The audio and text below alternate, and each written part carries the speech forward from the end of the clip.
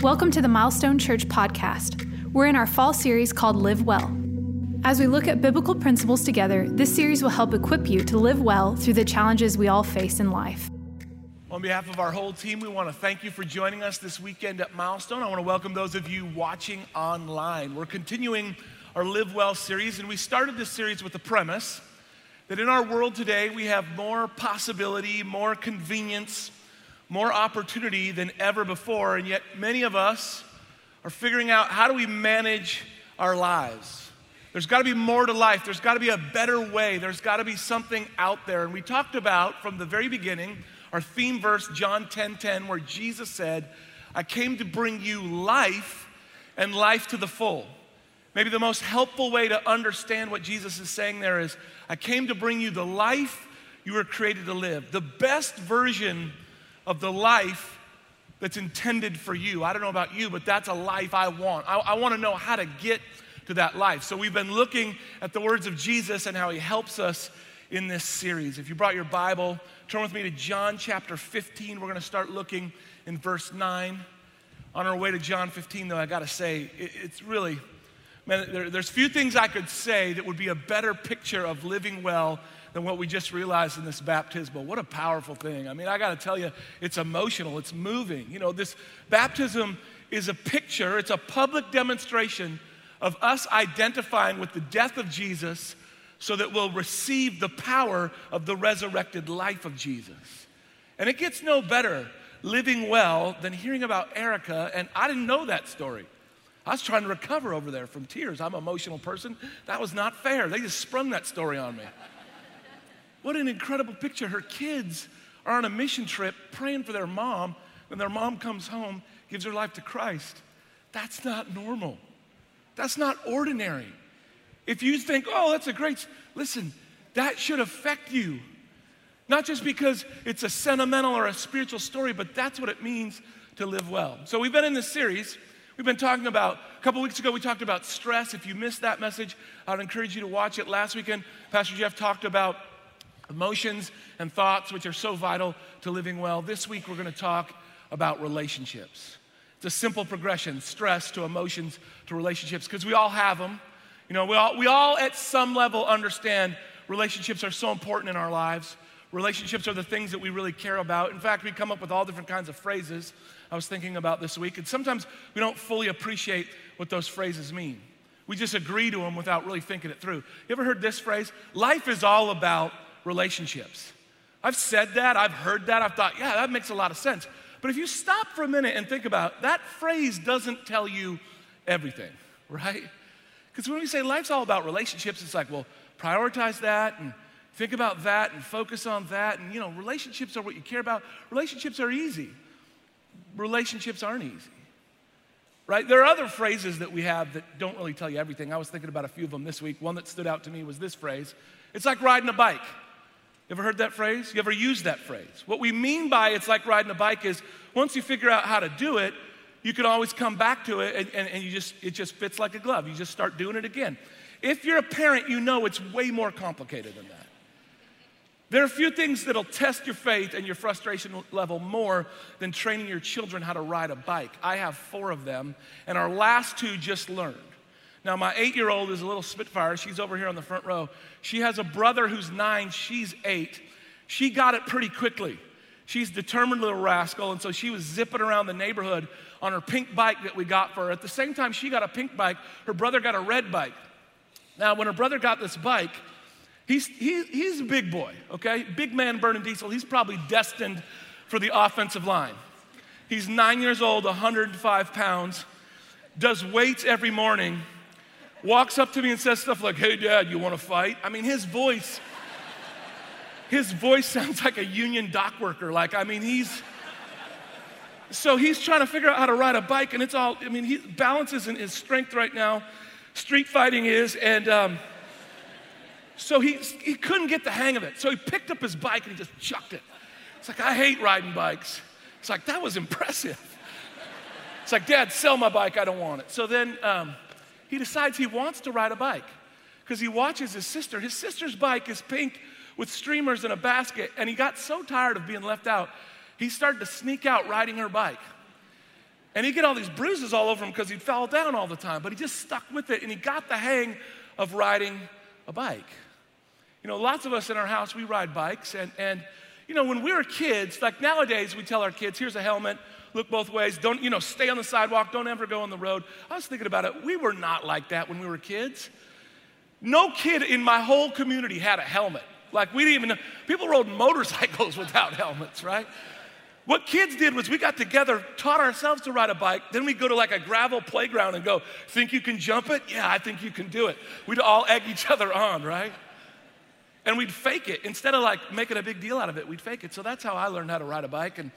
And this week I was riding a bike, and I was riding, and nowadays I stick to the sidewalks, and I was riding down the sidewalk, and I was going pretty fast, and I was trying to keep my head on a swivel, and I did have a helmet on, and I looked to the side, and all of a sudden something distracted me. There was a car pulling over to the side, and I looked for a second, and by the time I looked back, I'm going down this hill about 20 miles an hour, and I'm weaving through this sidewalk area, and there is a rock that's probably 3 feet wide and 3 feet tall, and I'm careening for it. Now, I'm 46 years old. My first thought was, well, I'm about to break my leg, and this is gonna be really bad. So I braced for impact, and for whatever reason, I braced for impact and just leaned a little bit I'm convinced the Lord probably picked me up and moved me to the side. I have scars from when I first learned to ride a bike. And here's my point. All of us, when we talk about relationships, we all have scars. And it's probably pretty good advice in relationships. Get a helmet and look both ways, right? Stay on the sidewalk. Why? Because it's painful, it's difficult, there are challenges. You either come to a point where I'm gonna live by myself, which isn't really valuable, which isn't really even possible, or I'm gonna have to figure out how do I navigate through relationships. And here's why this is so important. Jesus emphasized relationships, as we're gonna see in a moment in John 15. It's so critical, it's so vital to who we are. And here's what I found. Jesus said that the world will know you love me by the way that you love each other. There's something about, he made the statement, when any two of you gather in my name, there I am in your midst also. There's something about when we experience, talking about living well, it's impossible to live well without healthy relationships. When you have healthy relationships in your life, you sense the presence of God. Through the love, through the service, through the exchange, through the commitment, you know God's with you when your relationships are healthy. This is why it's so critical, because when your relationships feel broken, no matter how good you're doing at work, no matter how good other areas of your life may be, you can't shake this feeling like, God, where are you? It's hard for me to find you in my life. Let's look now at John 15. Incredible passage of scripture. You know, our theme verse is John 10. Last week, Pastor Jeff preached John 11. This week is John 15. This is the last week of Jesus' life.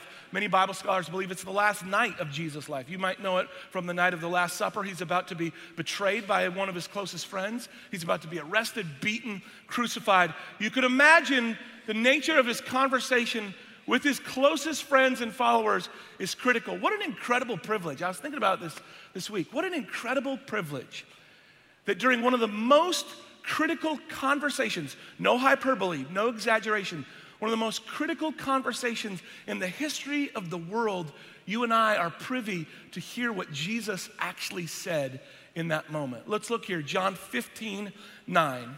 He says this, "As the Father has loved me, so I have loved you. Now remain in my love." Now, for the sake of time, we're not looking at the whole chapter, but this is a theme throughout the whole chapter. Jesus is talking to his disciples. Maybe your Bible might say abide or remain. Here's the idea. You got to stay in relationship with God. You got to stay close to him. You're wondering, what does that look like? Well, it's more than just when you come on the weekend. It's more than just this 1 hour where you feel close to God. So you have 168 hours in a week. And I'm not saying this to correct you or to rebuke you. I'm saying this as a healthy reminder for all of us. You can't remain in God's love 1 hour a week. You gotta find ways outside of this gathering, as important as it is, as valuable as it is, beyond your small group, you gotta find ways to remain in his love outside of just these moments. Remain in my love. If you keep my commands, you will remain in my love, just as I kept my Father's command and remain in his love. Here's what Jesus is doing. He's clearly, some people, we talk about relationships and love. It's not about feelings. And Jesus is saying yes. Sometimes we get feelings. We're grateful for feelings. As we said last week, we're emotional beings. And emotions aren't our guide, but they aren't our guide. They shouldn't help us to shape things, but they do give us a sense of how we're doing in our heart and our soul. But Jesus is saying, if you want to know how to feel and experience and remain in my love language, more than acts of service or gifts, my love language is obedience. If you do what I say, if you stay close to me, I receive that as love.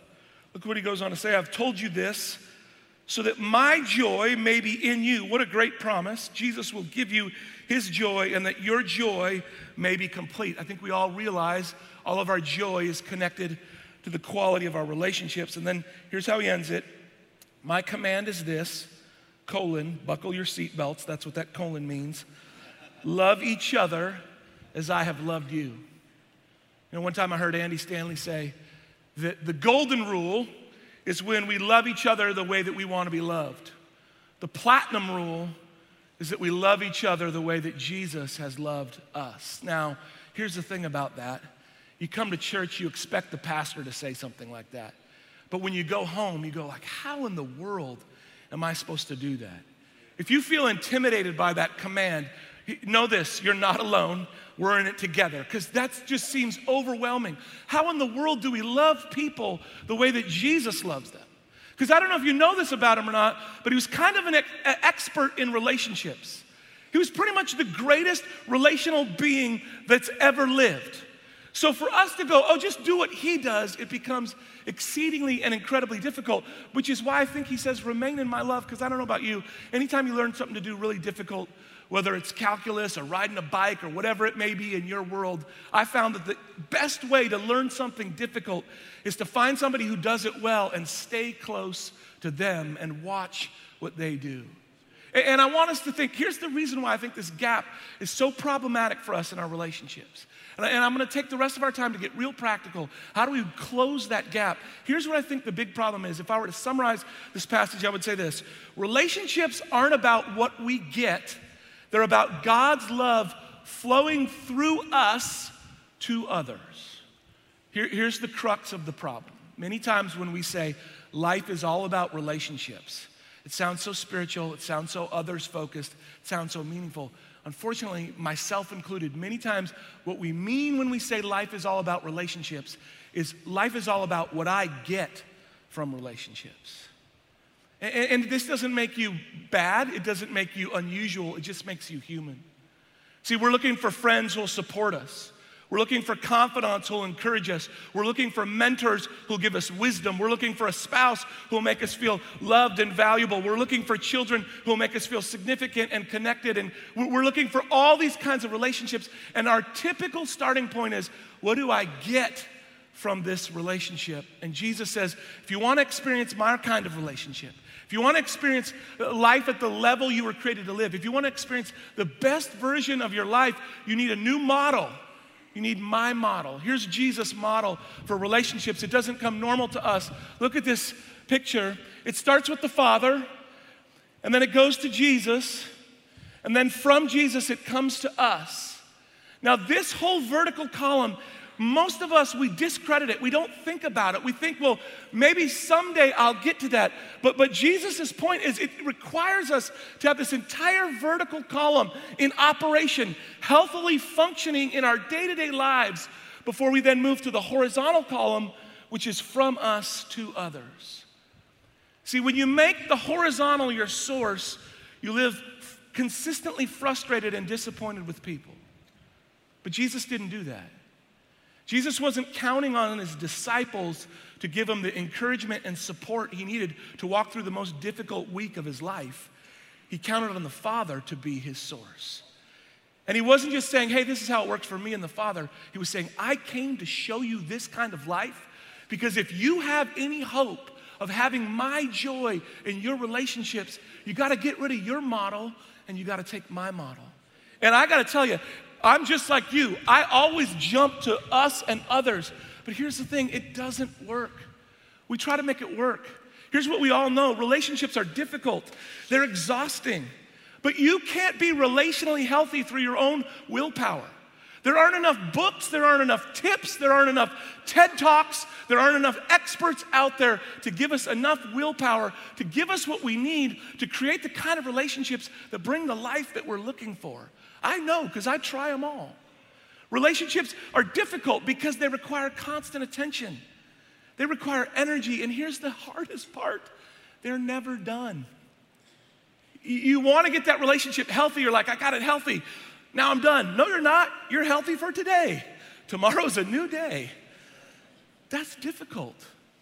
But here's the thing. If we want Jesus' results, we have to embrace Jesus' model. I told you he was a relational expert, but that doesn't mean he did what we expect. See, Jesus didn't just love everybody and give them whatever they wanted. He didn't always spend time with the people people expected him to spend time with. Sometimes he was intense. He was rough.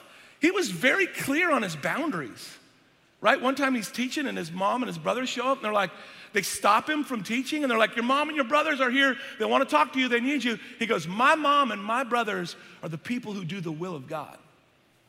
That's heavy. I've never seen that on a Mother's Day card. I wouldn't recommend it. But here's the thing. He didn't stop there. That wasn't the only nature of his relationship with them.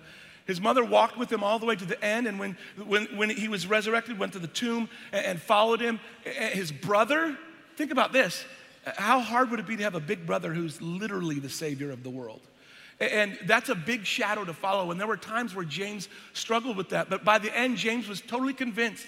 James gave his life. James was a leader in the church. James was martyred. Not just because of family loyalty to his brother, but because he was convinced that his brother was who he said he was, the promised Messiah, the uncreated God who became a man and saved the world. That's an incredible relationship. Jesus, these guys who walked with him, every one of them went from this moment to giving their lives, not just out of a loyalty to a friend, but to advance the cause of the mission. Now you're going, okay, Jed, that's powerful, but I'm not Jesus. I know, neither am I. But Jesus says that if we'll follow his model, we can have his kind of relationships. I don't know where you're at today. I don't know what your relationships are. Maybe you're watching online, and maybe you're like, Jed, that's so far from where I live. I'm trying to even just live the golden rule. The platinum rule feels a million miles away. Relationships in my life are difficult and broken, and I've got more relationships that are broken than I know how to fix. If that's where you're living, here's my point. Be encouraged today. You're not alone. We're all in a difficult spot. Listen, I'm right there in it with you. I come from a great family, and I learned some of these things early on, but relationships don't come natural to me. I'm the kind of person who puts his foot in his mouth and doesn't even realize it till somebody tells you later. Like, I'm that guy. It's had to take a lot of investment and a lot of work. I've walked with God for a long time, and I'm still in this. I work really hard at it to just try to be pretty good in my relationships. I probably read, no exaggeration, 35 to 40 books a year on this one subject. I have great mentors. I'm trying to think about how do I help you? And here's what I realize. It just keeps requiring work. It keeps requiring remaining in God's love. It keeps requiring the humility that says, I don't know how to solve this. I don't know how to fix this. But because this matters so much, I'm gonna keep trying. One of my mentors who has some of the best relationships I've ever seen, and we have an incredible relationship. And he's been a great encouragement from the time I was married. I got married really early and tried to make a commitment from early in my life to have quality relationships.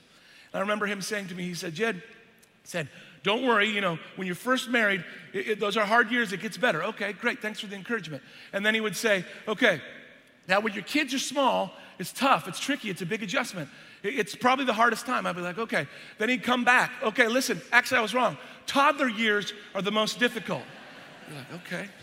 Write that down, toddler years. A few years later, no, wrong. Teenage years are the most difficult. Well, I have an update for you. We were just having breakfast a couple weeks ago. He goes, listen, Jed, forget all that other stuff I told you. Adult children are the most difficult. So I was like, basically, whatever season you're in. He goes, yeah, pretty much that's how it works. So just buckle up. Be ready for that. So how do we live well in our relationships? How do we do this? Number one, we prioritize God's perspective on relationships. You got to start there. You got to start with this. And here's why this is so critical. We were talking about the possibilities, the opportunities in our world today. We live in an information age. I saw a study this week from IBM. IBM's cloud survey. Here's what they found. This is incredible to me. I remember when the internet came out. Remember when the internet came out and they used to joke? Well, if you printed the internet, here's how many volumes it would take. No one even jokes about printing the internet because that would be impossible, right? Here's what IBM found. They looked at all the data on the internet, and I was shocked to find this out, but they discovered that 90% of the data on the internet is from 2016 or later. We're churning out exponentially more information than in the history of the world. Every minute of every day, right now, in this minute, 70,000 Instagram posts, 474,000 tweets, and 300 hours of content are uploaded to YouTube every minute of every day. Think about how much information that is. Now, information's not bad as long as you know how to sift through that information. Because a great majority of the information that I just described purports itself to have great, valuable information for how you should live and how you should relate to other people, which creates a great challenge for you because now you need a grid. As I told you, I love to read. I'm not against information and helpful tools, but you better have a grid because sooner or later, your information is going to conflict. One person is going to say this, the other person is going to say that, and you better figure out, how do I coalesce? Who's right when it seems like it's all wrong? I love to read. I love to study. I love to get informational help from all kinds of different places. But you better believe I've got a very clear filter based off of God's word and what it says. And I don't care how many PhDs you have. If you're saying this and God's word says that, I'm going with God because I've seen his relationships and I want what Jesus has in my relationships. Here's the thing. The earlier you learn this, the better. I've been in ministry for a couple decades now. I started in ministry doing campus ministry, and I spent a lot of time working with college students and parents of college students. And I learned a lot of things watching them interact. And it's like I just blinked, and now my daughter yesterday went back for her second year of college. It seems impossible. Here's what I found, though, in that span of time. I've never met one person who said, you know what I regret? I regret prioritizing God's principles in my relationships. But I've seen many, many people who say, I had a difficult hurt, I had a pain, I got emotional, I made a bad choice in a moment, and it's taken me years and years and years to recover. See, this is not theory. I have a small group. I meet with a group of guys. I got a group of 12 guys I'm meeting with every week, and they're talking about how do we become great dads? How do we become better brothers? How do we become better friends? How do we become better husbands? They're committed to it. And you know what? If you commit to it at an early age, at any age, it's valuable, but at an early age, there's a compounding effect for the good choices you make in your relationships. Never underestimate how critical that is. Here's the second thing.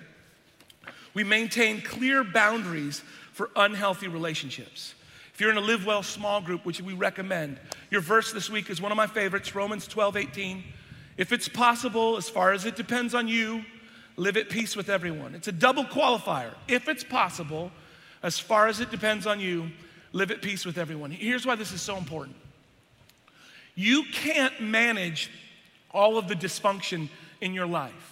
And there are all of us, every single one of us, have dysfunction in our life. In some ways, we contribute to dysfunction in our life. And so we have to figure out what's the best way to deal with that. So I was thinking about you, and I decided here's probably a simple way. There are 4 relationships all of us at some level have in our life. Here are the 4 most common types of unhealthy relationships in our lives. Because the truth is, no matter how many boundaries you have, a boundary is really just a clear expectation of how you're going to relate to someone else. And as this verse says, you can't control how they relate to you, but you're the only one who can control how you relate to them. So you better figure it out. You better come up with a plan because all of us have dysfunctional, unhealthy relationships. Here are the 4 most common. The first one is a transactional relationship. In a transactional relationship, there's low trust and high need. You feel like someone's coming to you with an agenda. For example, the Pastor's Fantasy Football League. In 6 years, we've had 2 trades, and it's because we're all competitive, and we all think that if someone's coming up to a trade with us, they're trying to put one over on us because we're all trying to dominate each other. And so as soon as you get a trade, it's like your first thought isn't like, oh, there's my friend, my brother in Christ. He hears from the Lord. It's like, what is he trying to steal from me, right? Like, I'm joking, mostly. But all of us have those relationships. No one wants to feel like they're being treated as an agenda. No one wants to be manipulated. So you have to be aware of that. You can't get rid of them. And listen, the great thing is all these types of unhealthy relationships, they can be turned into healthy ones. I'll tell you about that in just a minute. Here's the second one, obligatory relationship. In an obligatory relationship, it feels fake. It's not authentic. Maybe it's the friend of a friend. Maybe it's extended family. Maybe it's somebody at work. Maybe it's a roommate's roommate or a friend, and you feel by proxy you have to be in relationship with them, but every time you get together, it's awkward, it's weird. You're like, they don't really like me, I don't really like them. It's just, here's the thing. Create a healthy expectation of like, we may never be best friends, but I'm gonna do everything I can from my perspective to be kind and considerate, and if anything else happens beyond that, that's great. But I'm not gonna stress out every night trying to feel out, how do I make that person like me? Here's the third one, disposable. A disposable relationship is temporary. There's no clear future to it. It feels, there's a sense that you have that as soon as adversity, as soon as challenge comes, as soon as I fail to meet their needs, this person's gonna get rid of me. It's a very difficult way to live. And here's the last one, a destructive relationship where there's clear character erosion and potential for abuse. Here's what I would say to you in each of these things.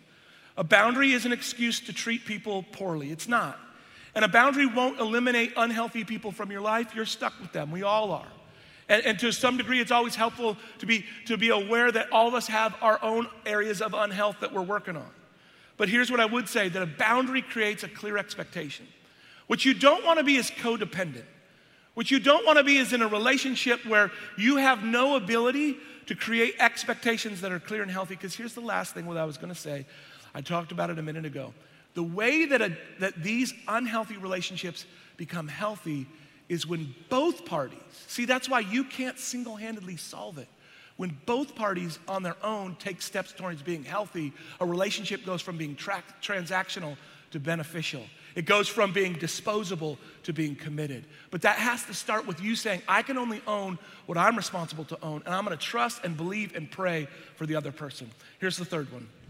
We invest in our closest relationships. The reason why it's so important to manage the unhealthy relationships is because unfortunately those relationships tend to dominate our lives. They drain our energy, they drain our focus, they take our time, and so then when we come back to the relationships that we care about the most, we have very little left to give them.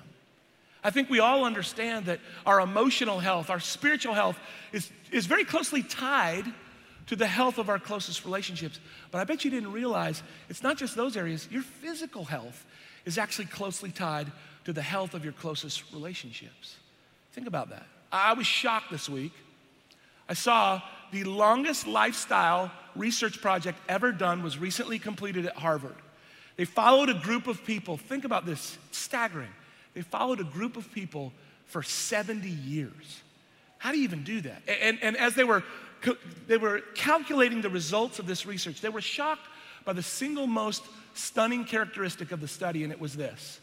They found the physical health of the people in their 80s was most closely tied to their emotional health in their 50s. Think about that. You think, well, is it their genetics? Is it their disease? No. How healthy their relationships were in their 50s determined how long they lived and the quality of their health. That's why the Bible says that a cheerful heart is good medicine. Really, anxious, difficult, challenging relationships can literally kill you. It's crazy to think about it, but it brings us back to, okay, Jed, you scared us now. Help us figure out, what do we do with this? We have to be intentional. We have to think about, okay, how can I fix this? See, because here's the thing. We go back to like, okay, you're probably thinking of a person, you're probably thinking of a relationship where you're trying to fix it. But remember what I just said, you can't fix people all by yourself. I would encourage all of us make the mistake of fixating on the relationships that need fixing. And oftentimes we do that at the expense of the healthy relationships that are right in front of us. I would encourage you, here's what I would encourage you to do. How do we practically invest in our closest relationships? Number one, we engage on their terms. We engage on their terms. You don't get to decide how the people in your life receive investment from you. That doesn't mean they always dictate to you how you invest in them, like Jesus showed us, but you don't get to decide. If you're really wanting to add value, you ask them. I was just asking my 14-year-old son this week, I was like, son, I want to spend some time together. What would you like to do? And he picked something, and we went and did it. I was talking with my 20-year-old, and I was asking her, and I was like, okay, she was getting ready to go back to school. I was like, what's something in your life that I'm doing that you want me to stop? And we're sitting there, and she doesn't know I'm going to say this, but I'm going to say it. Sarah and I were sitting there at lunch with our daughter, and I looked at her, and then she looked at me, and she goes, wow, Dad, really? And I go, yeah. And she looks at Mom, and she goes, I didn't make that agreement. And so I'm going to pay for that one later. That was for your benefit. Anyways, Isabel said to me, she said, Dad, you always, I love you, and you have such great wisdom, but sometimes I want you to just listen to me. You always turn everything into a coaching moment. It's like, I'm so sorry. I'm going to do better. And I put my hand over my mouth. I was like, although if you were going to say that to me next time, did it? I can't even. So we engage on their terms. Here's the second thing. You got to be present. You got to be present. That seems so obvious, but listen, we all blow this. Being in the same room, being in the car is not the same as being present in the relationship. You could be in the room doing a family activity and be totally separate and distant.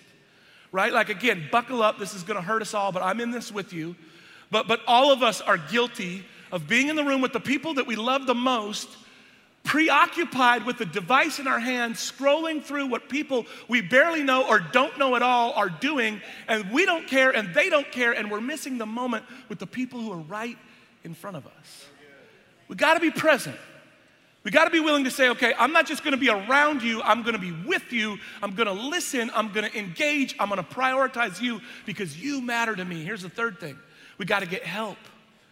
We got to get help. Culture is not going to help you get there. This is why we're always telling you, take a next step. Go to Discovery 101, get in a small group, get in the growth track. We're not just trying to fill your life with religious programming. Why do I have a group of guys and we're talking about how do you be a better wife? Or a better husband, a better leader to your wife. Why do we focus on that? Because we won't get there just by accident. You have to be intentional. You have to ask for help. All of us do this. I have to ask for help all the time. All the time, asking for help. How should I say this? I think I hurt their feelings when I did this. What would I do better? What do you think? Help me. I want to grow. I want to get better. And here's the last one. We have to make one heart connect every day. See, with your closest relationships, you're not going to be able to touch all of them every day. That would be a great goal to shoot for. But I think every one of us can go, okay, when my head hits the pillow at night, did I make a connection with the people that I care about the most? And that's got to be our goal every day. You say, well, how do I do that? Well, you write a note. You send a text. You listen actively. You spend quality time on their terms. You communicate to them, I care about you. I care about our relationship. How can I love you better? How can I serve you more? Is there anything that you want me to stop doing? Is there anything you need me to do more in your life? Find ways to create conversations because these are the things that you're going to care about. You can't live well without living well in this area. The truth is, not your career, not your title, not your dream vacation, not your house. None of those things will go with you from this life to the next, but your relationships will. Those things are eternal. This is not theory to me. This past year was a big year for me. My dad went home to be with Jesus, and it's one of those moments in your life. This is a picture of him with my son and I, maybe a year or two ago here at Milestone in the Commons there. And you know, when your dad passes, he had a few health scares over the last few years.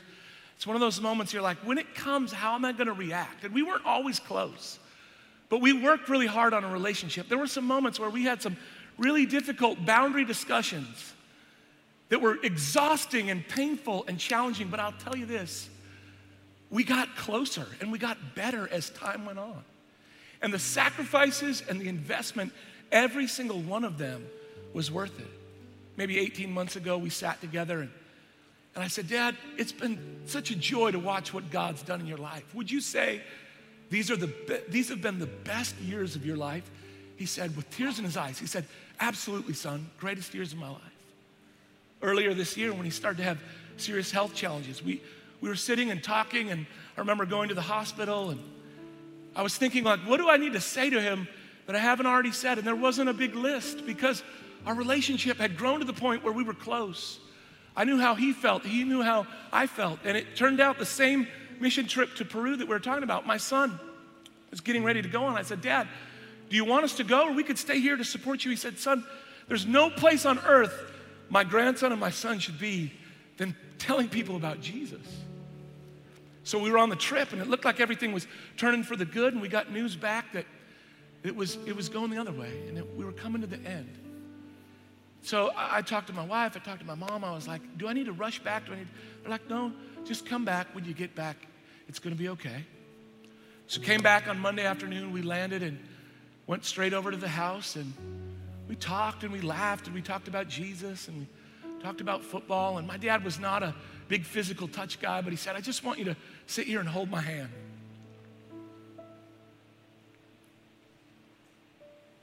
Pastor Jeff and Brandy came over.